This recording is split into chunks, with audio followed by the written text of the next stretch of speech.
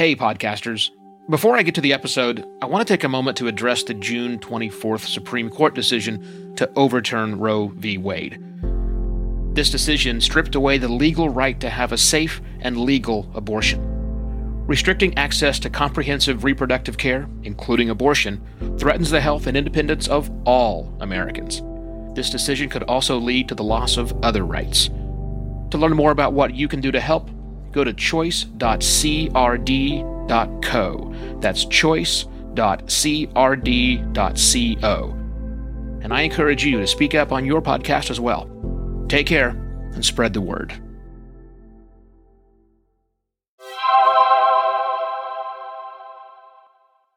Hello and welcome to yet another Podcast Pontifications with me, Evo Terra.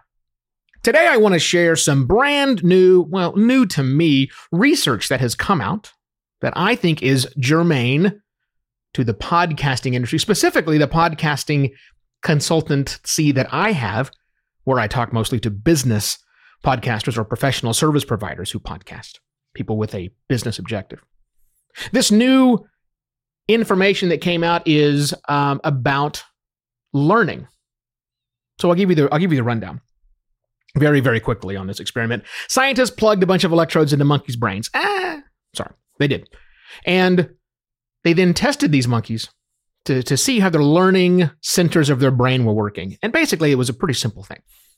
They had monkeys do a series of tasks, sometimes repetitive tasks, sometimes random tasks, and they rewarded them with food. Nice, except for the whole electrodes in the brain stuff.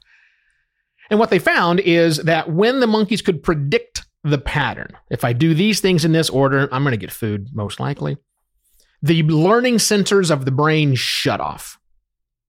Once they were in a routine and they could tell what the routine was, their learning centers of their brain shut off. But for the monkeys that were getting the random things here and there, they were trying to figure out the puzzle. Their learning centers of their brain stayed activated. Nifty. Cool. What the hell does that have to do with podcasting, Evo? Well, here's what I think it means. Again, this is for people who have podcasting as a business, either podcasting their business, or they found a way to utilize the podcast life, goodness. They've used a way to capitalize on podcasting and make it something that leads to business outcomes. Okay. So if you're doing that, you're probably not putting out a show for purely entertainment purposes, which is a valid reason to have a podcast. But most of my clients aren't just trying to be entertaining. They're trying to get people to do something, which means you need those learning centers of their brains activated, your listeners. Okay. So that's the impetus of why we're talking about this. But here I think are the takeaways for that podcaster, probably business, but anybody really who has a podcast and to understand what you could do with this information. One is on the consumption side, right? Because you are a podcast listener too. Am I right? You listen to podcasts. If you have a podcast, you probably listen to podcasts. And you probably should listen to more podcasts. That's the takeaway from this lesson. Listen to more podcasts, but not just the same kind of podcast you produce. So if you're doing a business-focused interview show, like many of my clients are, of course you should listen to those types of shows. But you should be a little more curious than that. Listen outside of your comfort zone, which is kind of what this whole survey was about. This whole paper that I read led scientists to the conclusion that if we get outside of our comfort zone, we continue to learn. The great thing about the podcasting environment is there are lots and lots of different podcasts out there, people doing completely different things, experimentations with audio, things with the sounds that you hadn't even considered. And I encourage you as a consumer of podcasts, because you're also a creator of podcasts, to go find things outside of your comfort zone to listen to. But while you're doing that, don't just listen. Definitely listen, but don't only listen. Take the time to do things you don't normally do. Like if you're a client of mine and you're wondering why on earth I enforce a very strict structure to your microdata, experiment. click through on some of those episodes of your own, or even better yet, on the podcast that you listen to. When there's a link in the show notes on your phone that leads you to the episode's webpage, do it. While you're there, examine what this site is doing. How do they have things laid out? How are they presenting the information? Where do you find the subscribe buttons? What do they have listed? And I'm saying to do this not by taking copious notes so you can copy them, but so that you can learn what they're doing. You can explore and be creative and keep your mind on and activated. You might find some great ideas. You'll find some terrible ideas, I promise you. But you might find some things you hadn't yet uncovered. So be curious as a podcast consumer. Make sure that you are outside of your own comfort zone so that you are continuing to learn. Now, there's also from the production side, the producer of content. Even if you're like my clients, mostly are just host and they let me do all the production. But even if you are super into it and detailed and you do everything on your own, you can also learn from this study. And that is, we don't want, again, we're assuming we're making content that is not just pure entertainment put on in the background. And in fact, lots of studies have shown that's not how people tend to listen to podcasts. It's a lean forward environment. Even if it's entertaining, it is still very much lean forward and learn. But what I want to talk about, the tip I want to give to you for this particular topic on your producing, is make sure that you're not producing something that is too predictable. Now, I need to stop right now and say it is very important that your show, your episodes follow a consistent format week after week. Surprising your audience with a completely new format all the time is a bad idea. Take it from me, the guy who changes his show's format every 30 episodes. Don't be like me. I'm experimenting. I'm weird. That's not what you're doing things for. But while I think it's important to have a same consistent flow and format, you need some things in there to pique the interest of your audience. Maybe it's a new segment. Maybe it's not a different bed music because you want to have the same branding and consistency when it starts. But maybe you do use some interesting audio cue in the middle that you hadn't done before.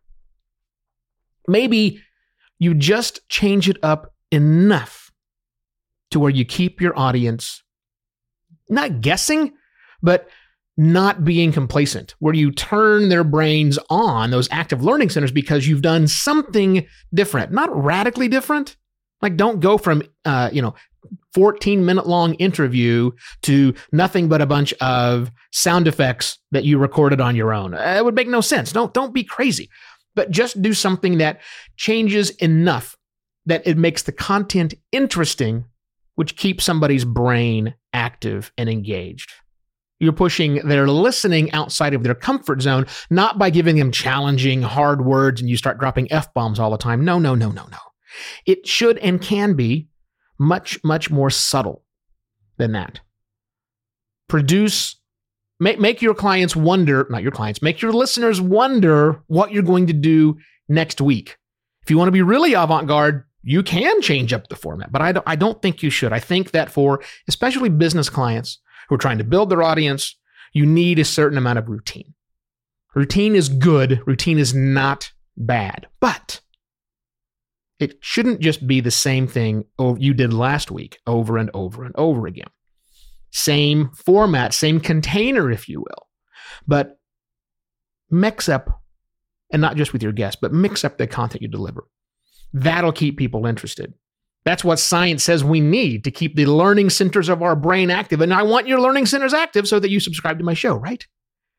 So I think about this stuff all the time. And if you need somebody in your corner who's also thinking about the future and what science has to say that we can apply towards podcasting, contact me, evo@podcastlaunch.pro. Check out the website, podcastlaunch.pro. I launch podcasts. Surprise. It's what I do.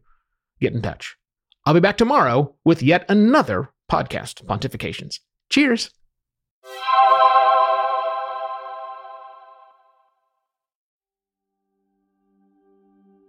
While Americans overwhelmingly support the right of an individual to make their own decisions about abortion, unfortunately, that right is no longer protected everywhere in the U.S. The Supreme Court overturned Roe v. Wade on June 24th. Abortion is a basic healthcare need for the millions of people who can become pregnant. Everyone should have the freedom to decide what's best for themselves and their families, including when it comes to ending a pregnancy. This decision has dire consequences for individual health and safety and could have harsh repercussions for other landmark decisions. Restricting access to comprehensive reproductive care, including abortion, threatens the health and independence of all Americans. Even if you live in a state where abortion rights are upheld, access to safe medical procedures shouldn't be determined by location, and it shouldn't be the privilege of a small few. You can help by donating to local abortion funds. To find out where to donate for each state, visit donationsforabortion.com. That's donations, 4, abortion.com. If you or someone you know needs help, or if you want to get more involved, here are 5 resources. 1. Shout Your Abortion is a campaign to normalize abortion. 2. Don't Ban Equality is a campaign for companies to take a stand against abortion restrictions. 3. Abortion.cafe has information about where to find clinics. 4. PlanCpills.org provides early at-home abortion pills that you can keep in your medicine cabinet. And 5. Choice.crd.co has a collection of these resources and more. We encourage you to speak up, take care, and spread the word.